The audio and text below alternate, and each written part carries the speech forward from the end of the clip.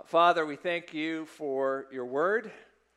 We thank you for how in every season of life it has something that we need desperately to hear. Whether we are children, just old enough to begin to have the beginnings of understanding, or if we are running the last leg of our race through this life, your word speaks to us, it instructs us, and it holds forth before us the grace of our Savior Jesus. This morning, would you speak through your word? Would we hear the words of Jesus for us, of the extravagant grace we are to show to others, since we have received such grace from him? We pray these things in his mighty name. Amen. Back in April of 2020, our church officially became a self-governing independent church, took on the name Castleton Community Church shortly after.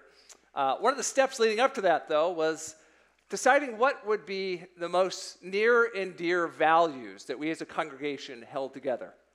Our leadership team, our elders, and our staff worked through an exercise to develop what we call core values. You can find them. There are 6 of them. In the next steps area after the service, they're on the wall. Now, those aren't just decorations up there, though. We thought before the Lord that these were the most important things that needed to mark us as a church. One of the core values that I find myself as a pastor having used repeatedly, the most of all of them, is the one that goes by the name extravagant grace. Let me read a small portion of that for you. It says, as just undeserving sinners saved by grace, we desire to be a congregation known for joyfully blessing others with the grace that God has lavished upon us. We seek to demonstrate this by exercising patient and forbearing spirit, forgiving as God has forgiven us, and extravagantly giving of ourselves and our resources to those God has appointed us to serve. I love the beautiful, simple, yet profound logic of that core value. Since we have so richly received grace from God, even extravagantly received grace from him, we in turn give that same extravagant grace to others. Now, I wish I could claim that that was some brilliant idea that we as a leadership team came up with, but it turns out we were basically saying the same thing Jesus says in this passage. If you are someone that receives extravagant grace, then you have to show extravagant grace.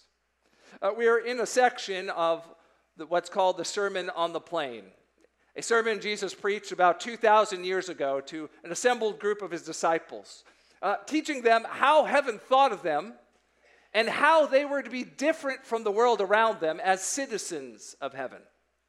Jesus has been getting right to the heart of the matter. His disciples are to be different from the world because of their love, a transcendent love from God above, a love even for their enemies.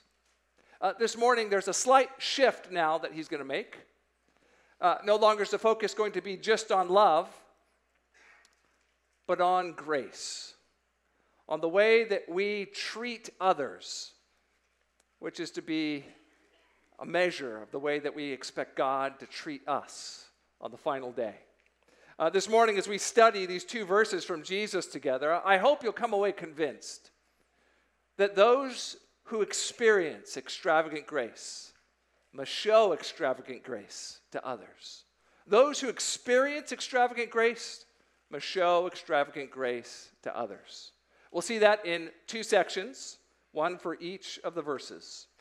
First, in verse 37, we'll see gracious acceptance and forbearance. Gracious acceptance and forbearance. And then in verse 38, extravagant giving and forgiving. Extravagant giving and forgiving.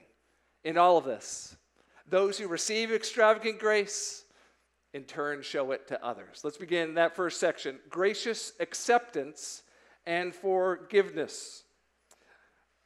Verse 37, at least the first part of it, is probably the most famous verse in the Bible in the day we live. Judge not, and you will not be judged. It's a wonderfully simple formula that Jesus uses for the first two commands he gives. Don't do this one thing, and God will avoid doing this other thing to you. Don't judge, don't condemn, and you will not be judged and condemned on the final day. Now, as popular as that phrase is, even to people who know nothing about the Bible, it's widely misunderstood.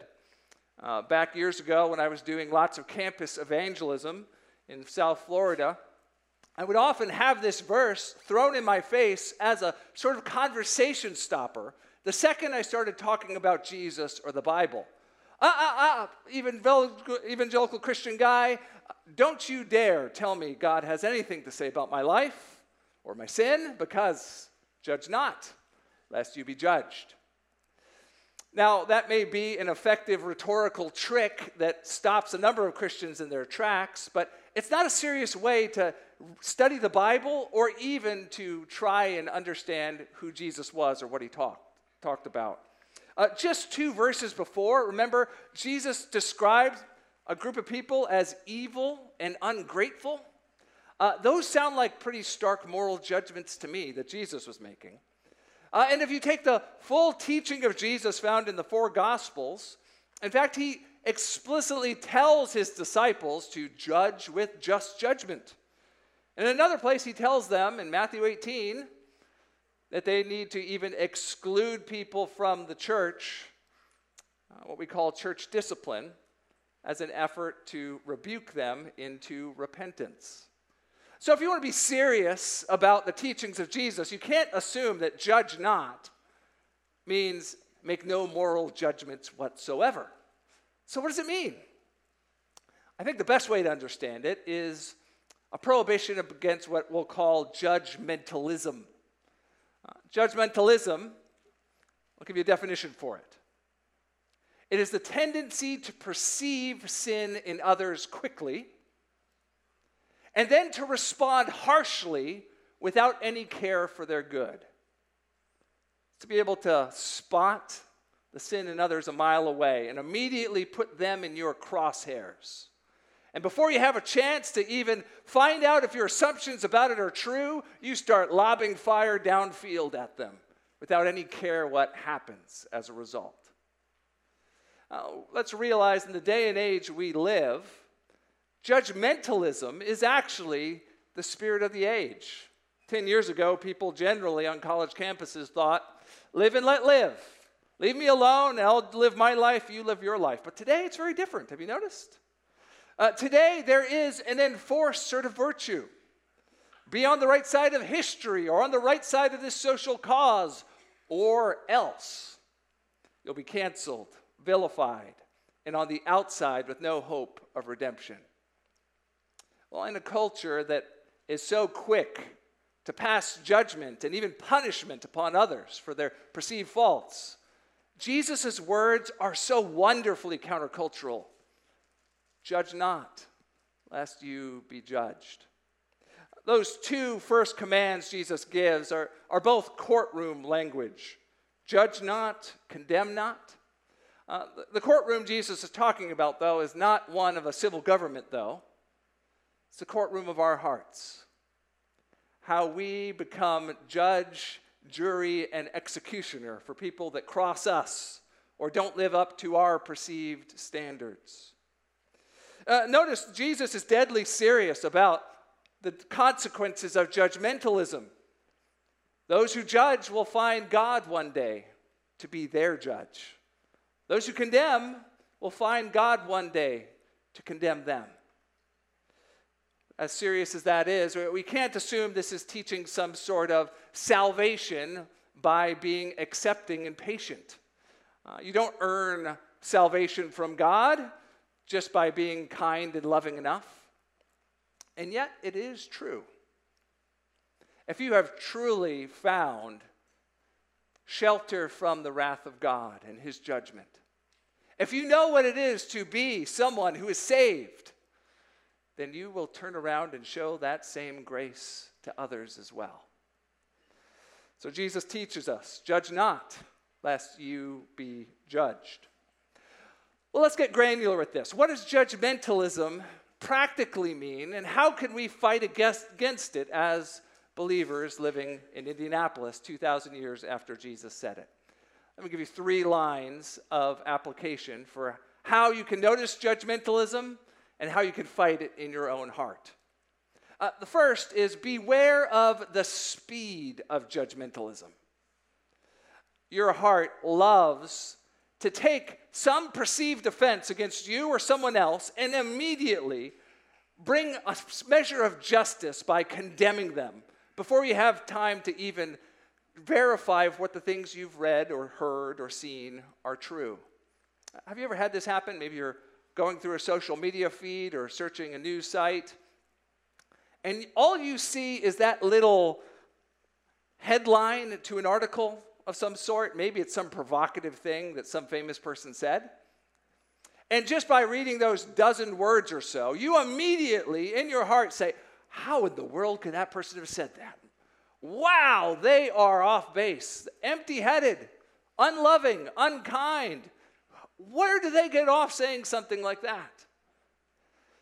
Now, your heart, in the speed to bring about justice, hasn't even bothered to click the link and read the whole article. It's just looking at the lead. We do the same thing with people in our lives, don't we? Consider what would happen if you saw a photo of a group of your friends at your favorite restaurant with one notable admission. You are not there. Might you immediately begin thinking, why didn't they invite me? Oh, I bet they did that on purpose. Oh, I bet it was Rob. I knew I shouldn't have trusted him. How quick we are to jump to ungracious assumptions about people. Before we even had the chance to check the facts, we act as judge, jury, and executioner, and they are condemned in our hearts. But just a dose of patience goes so far. If we just slow down, take time to have a clarifying conversation, maybe even be willing to forbear for a time, even if there is a real offense. Turns out many of these things aren't nearly as big a deal as we thought. Certainly, if you think about the fact that God has been patient to you in your sins, it should lead you to be patient to others, shouldn't it? Beware of the speed of judgmentalism. Also, beware of the way judgmentalism is overly sure of opinions. We all have opinions, unavoidable. But none of us are experts in everything. But have you noticed how when you feel strongly about something, how easy it is to begin to treat it as if it is transcendental truth revealed in Scripture, instead of just something that you think might be true? When that happens, it's much easier to start making comments about people or making conclusions about them. Because I feel so strongly about this thing, anyone that disagrees with me must be themselves sinfully wrong. Yet if we were to learn proper proportions of the difference between the truth revealed in the Bible, things that are clear and necessary, and even our opinions, we'd be far more gracious and accepting to people, even when they disagree with us. I've been reading a biography of the life of missionary Eric Liddell. You may know him as the runner who famously would not run on Sunday in the Olympics, having to forego the very event he had spent so many months training and qualifying for because of his convictions about the Sabbath. Liddell was a rock when it came to that conviction. No amount of pressure or guilt or shame would cause him to move off of it and go against his conscience.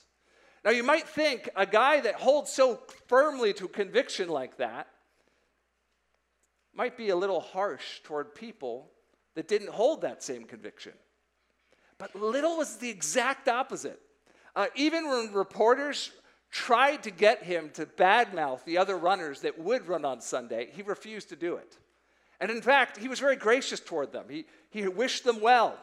He said he hoped that their training would pay off and they'd run a good race. Now, all that acceptance and grace, it paid off for Liddell. In his ministry life, He got a reputation for being someone that was easily approachable. And that meant he was able to win many people to Christ, all because he was extravagant in his acceptance and grace. What would it be like if we were that way over our opinions? Whether it be what school our kids should go to, or what type of job we should have, and how many hours we should work. If we were much slower to come to conclusions about how wrong people are and how empty-headed they might be, and much quicker to give them the benefit of the doubt. It's the third mark of judgmentalism I want to warn you against, and that is harshness. See, the judgmental heart doesn't really care for the people that it is denouncing. It just wants to destroy them in their position. It doesn't care how its words are received or what result they bring about in that person's life. All it cares about is being right and the good feeling that comes from getting those words off your chest. How easy is it in a moment of anger, even when we feel like we're justified, to say things that absolutely level people, and in the process, close them off to hearing anything about Jesus from us. But Jesus didn't model that in his own life, did he? He said plenty of really pointed, prophetic things. And yet Jesus was approachable and gentle. Someone that even the worst of sinners knew they could draw close to and find grace from God. What would it be like if our church were filled with people that were gracious in their words, gentle, and used only the words that were necessary so that someone could understand the grace that could be found in Jesus that we found? I love the story of Christian author Rosaria Butterfield. She was a practicing person of the LGBTQ community, on the front end of scholarship in that community, in fact. She came across a quote from a very well-known TV evangelist that was, at best, you could describe as uncharitable and harsh in the way it talked about people like her. As a result, she expected that is how all Christians would treat her. But one day she decided to go on a bit of a research project to find out some more about Christians. And to her surprise, a local pastor wrote her a note with words that weren't filled with venom, but with salt. It was from Pastor Ken Smith. He was extremely gracious and kind to her. He didn't condemn her. He just asked her probing questions and invited her to come have a conversation. Well, over the months that followed, they developed a friendship along with Pastor Smith's wife. And in due time, Rosaria Butterfield came to know Christ. She wrote this of the way that the Smiths loved her and approached her. She said, "One thing that made Ken safe as well as dangerous was a point of commonality between us. We both are good teachers. Good teachers make it possible for people to change their positions without shame. Even as Ken prayed for my soul, he did it in a way that welcomed me into the church, rather than made me a scapegoat of Christian fear or an example of what not to become." I wonder if someone walks into our church, no matter what background they may come from, no matter how sharp the level of disagreement they might have with what a good life is to live, what would they say about the people that gather Sunday after Sunday here at Castleton Community Church? Would they find a people that are patient and accepting and quick to love? Would they find a people that eagerly want to lead them to know and trust Jesus? Or would they find the caricature of what Christians are like these days? People quick to judge, quick to condemn, no matter the consequences. Brothers and sisters, may the Lord remind us that if we have received extravagant grace, then we are to extend it to others as well. And the words of Jesus here are very pointed, in fact. The way it's written, if we find ourselves consistently judging and condemning others, we should have no expectation that one day God would avoid judging and condemning us. Maybe we'd have some soul searching to do in the way words come out of our mouths and the way people experience extravagant grace from us. I'm thankful that as I've heard enough stories about our church, I don't think we live up to the caricature about Christians these days. And yet I know there's always more room for us to grow. If you're here this morning and you're not a Christian, I don't know how other Christians have treated you, maybe even Christians in this church. I want you to know that the God that we serve calls us to love you and show you grace. The best way we know how to do that is to help you to understand what Jesus taught and what the Bible he left us tells us about how one day we can avoid the judgment of God. You see, the message of the Bible is not that we're okay on our own, but far from it, that all of us would be condemned if we stood before God on our own merits. The Bible calls us sinners, and it says that we need to repent and find forgiveness through the man Jesus Christ that was sent to pay the penalty for our sins. That doesn't mean that Christians should be judgmental toward you, but it does mean that we have a responsibility to try and help you to find the same grace that we've received, to come and know Jesus and know that we'll never be objects of the judgment of God. Now, if you don't know much more about Jesus than what you've just heard, please, I hope you feel like you can come back here next Sunday and hear a little bit more about what the Bible teaches and about this Jesus. But know that he is not a man that is quick to condemn and judge, even as he one day will judge all of us. He's full of compassion and extravagant grace. If you'll take the time to get to know him, you'll find that to be true in your life. Jesus has some challenging words for us here this morning, but they get even more challenging with the second point. Not just gracious acceptance and forbearance, but extravagant giving and forgiving in verse 38. It's actually the second half of verse 37. Forgive, and you will be forgiven.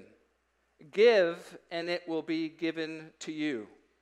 Good measure, pressed down, shaken together, running over, will be put into your lap. For with the measure you use, it will be measured back to you. Did you notice how Jesus flipped the formula here? No longer is it the negative, avoid doing this, and God will avoid doing this. Now it is the positive, do this, and God in turn will do this. Again, that's not salvation by works, but it is true that those who have been forgiven will forgive and will one day see that God has finally forgiven them on the last day.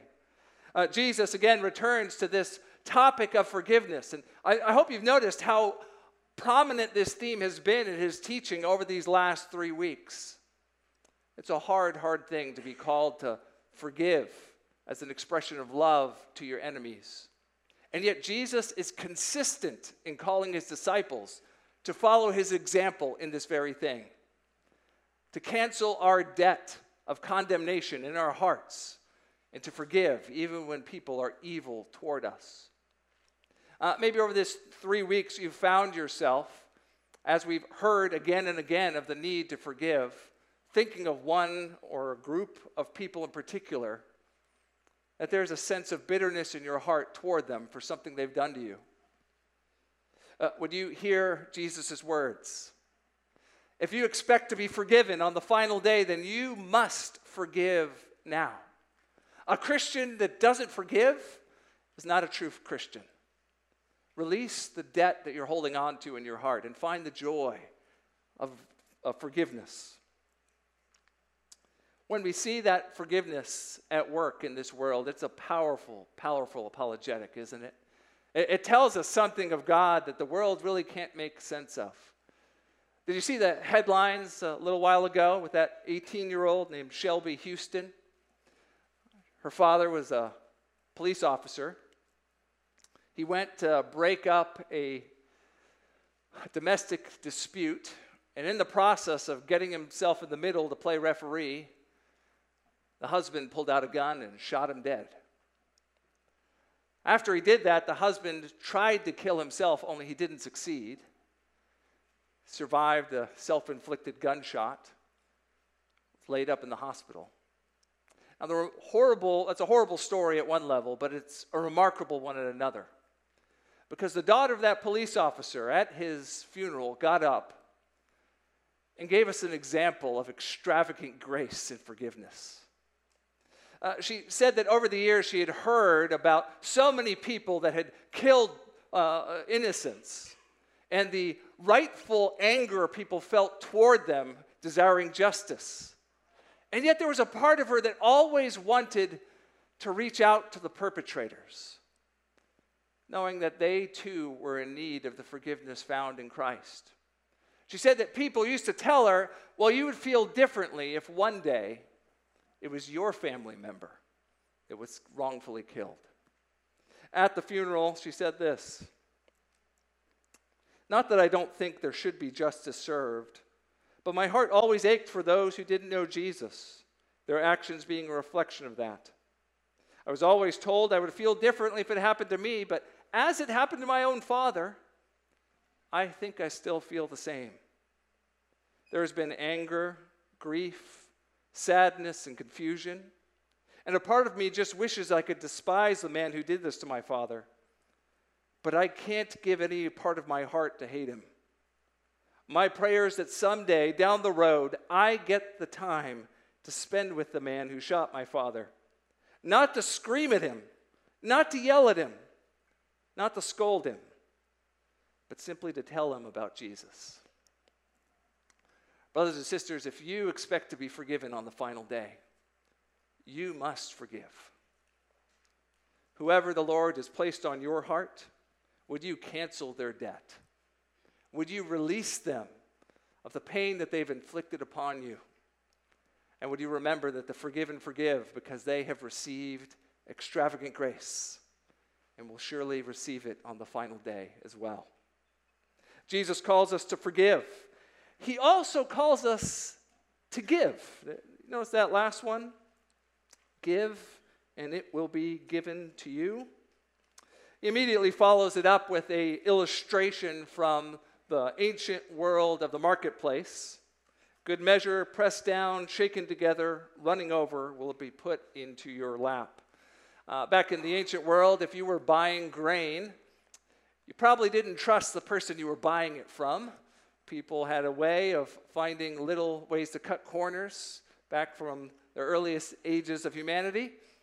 So as a result, an honest merchant would do a sort of ritual in front of you. Let's say you were buying a quart of flour or whatever size it was. They would fill it up with the grain to the top, and then they would begin whacking it and packing it and drilling holes in it and putting more and more grain on it until that container, that measure, was filled all the way to the top, and there was not even an inch more in it. As a result, you knew you were getting your money's worth, the full measure of grain you paid for. In fact, even sometimes they would sprinkle a little on top, running over, so that you knew that you got the better end of the deal. Jesus says that we are to give in such a way. We are to give so extravagantly. It's like that full measure and then some running over. It's like when you go through Five Guys and they give you the extra scoop of fries on top of the ones in the container. That's the sort of grace we're supposed to lavish on people. Now, notice what Jesus says at the end. There's a principle there.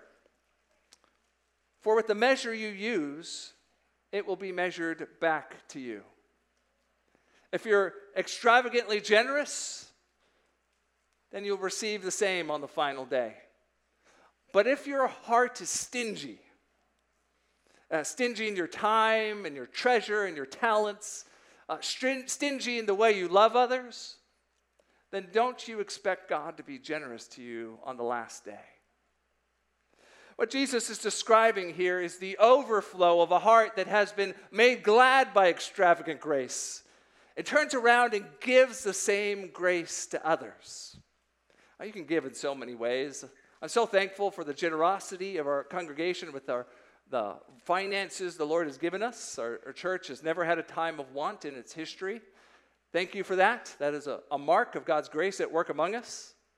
I hope you have that same attitude, not just with the money you give, but how you apportion your time. Remember, years ago, I was helping a friend move, and I found myself grumbling and complaining when he was not quite as ready for the move as I had hoped. There were things scattered all over the house. He needed help getting boxes and bags and even the truck itself. I was watching the hours of my day tick away, getting more and more upset as time went along. At some point, the Lord convicted me of what was going on, though. I was being stingy with my time. That's not the way Christ has treated me, is it? He always has time for me. He'll spend eternity with me. And here I am grumbling about a lost afternoon. Maybe it's not your time. Maybe it's your emotional capacity in relationships. You find yourself being a little stingy. Not feeling like you have the emotional energy to let another person close. Would you remember all that you have received? More than the measure than you could ever give. You can never outgive God. And one day you will receive far more than anything that you pour out in this life. Would you be generous with the resources the Lord has given you, knowing He will pay back? Now, please, we need to make sure we understand this is not teaching what's called the prosperity gospel. That is that if you want a bigger check coming in each month or a nicer ride, then you just need to start the mathematical equation by first giving some, and then God will, in a very crude way, give you back more than you gave. Now, it's true, many times God does give us material things in this world as an expression of His love and concern for His people. We're right to recognize that. But far more often, the extravagant grace that we look forward to comes on the day when we are with Jesus Himself. On the day when our inheritance is not in the things of this world, but our inheritance is in the kingdom of God, of an eternal city, and of riches that never perish. So we have open hands and are quick to give of all the resources God's given us in this world, knowing that surely what we will get back far outweighs anything we could give away. I wonder where you find yourself a little bit on the stingy side in your own life. Before the Lord, resolve to treat others the way you've been treated. Bring yourself back to the cross and remember how all the spiritual riches of heaven were given to you as an act of grace. And see if you might find yourself a little more generous to others as well. Brothers and sisters, it is a joy to live out this ethic of Jesus. It's not natural. It's not something that our flesh does on its own. And yet, if we are citizens of heaven with the Spirit of God indwelling us, these things will surely be seen in us, and increasingly so. So the world knows about the God we serve, of our Lord Jesus, full of extravagant grace towards sinners that haven't deserved an ounce of it from Him. Don't you want to live a life like that? Ask yourself this question. If I were to send out a survey to all the people in your life, if I were to ask them, what do you like? What words would they use to describe you? Would it be that you are accepting and forbearing? That you are forgiving and giving? That you are gracious? The type of person that they don't quite know how you ended up on this earth, but they're glad you're here. Or would they say that you're judgmental and condemning, stingy and unforgiving? Before the Lord, we need to ask ourselves, are we seeing the things Jesus says we ought to see in our lives? And when we don't see them, we need to find our way back to the cross for fresh forgiveness and, yes, a fresh dose of that extravagant grace so that we can give of the overflow of what we've already received and that what we are sure to receive on that final day when our Lord Jesus returns.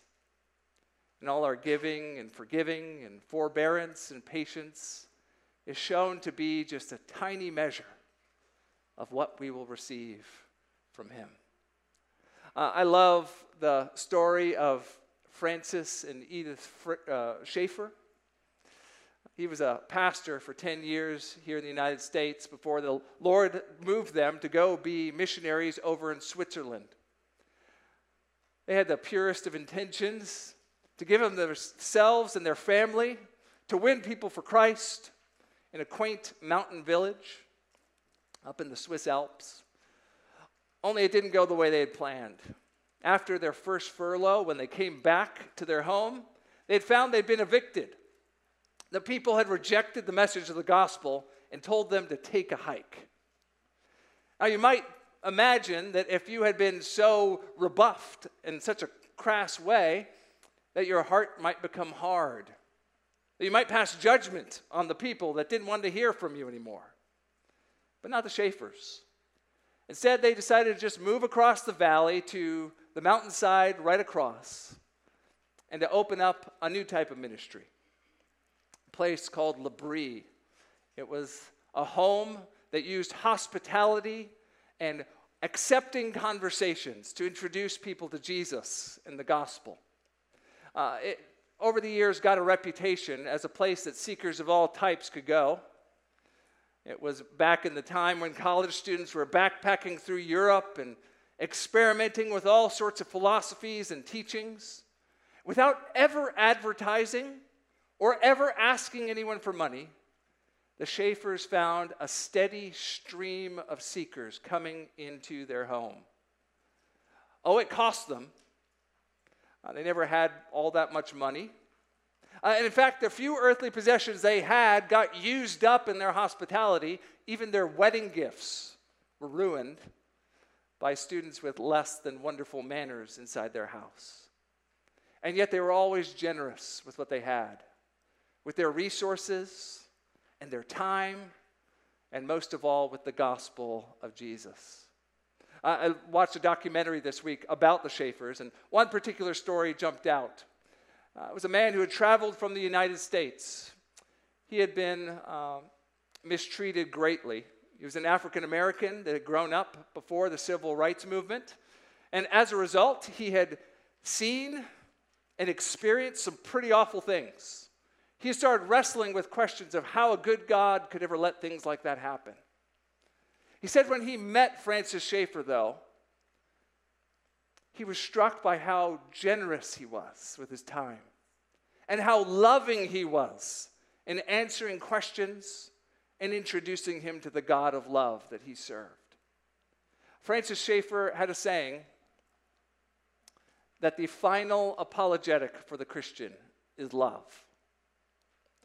I don't know of a better way to sum up extravagant grace than that. Dear brothers and sisters, those who experience extravagant grace, show it to others. Let's pray.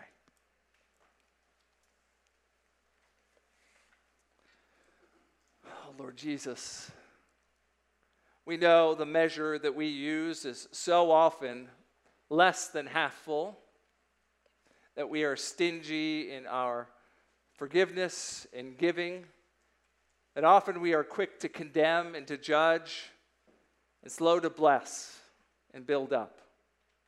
Jesus, would you forgive us for that?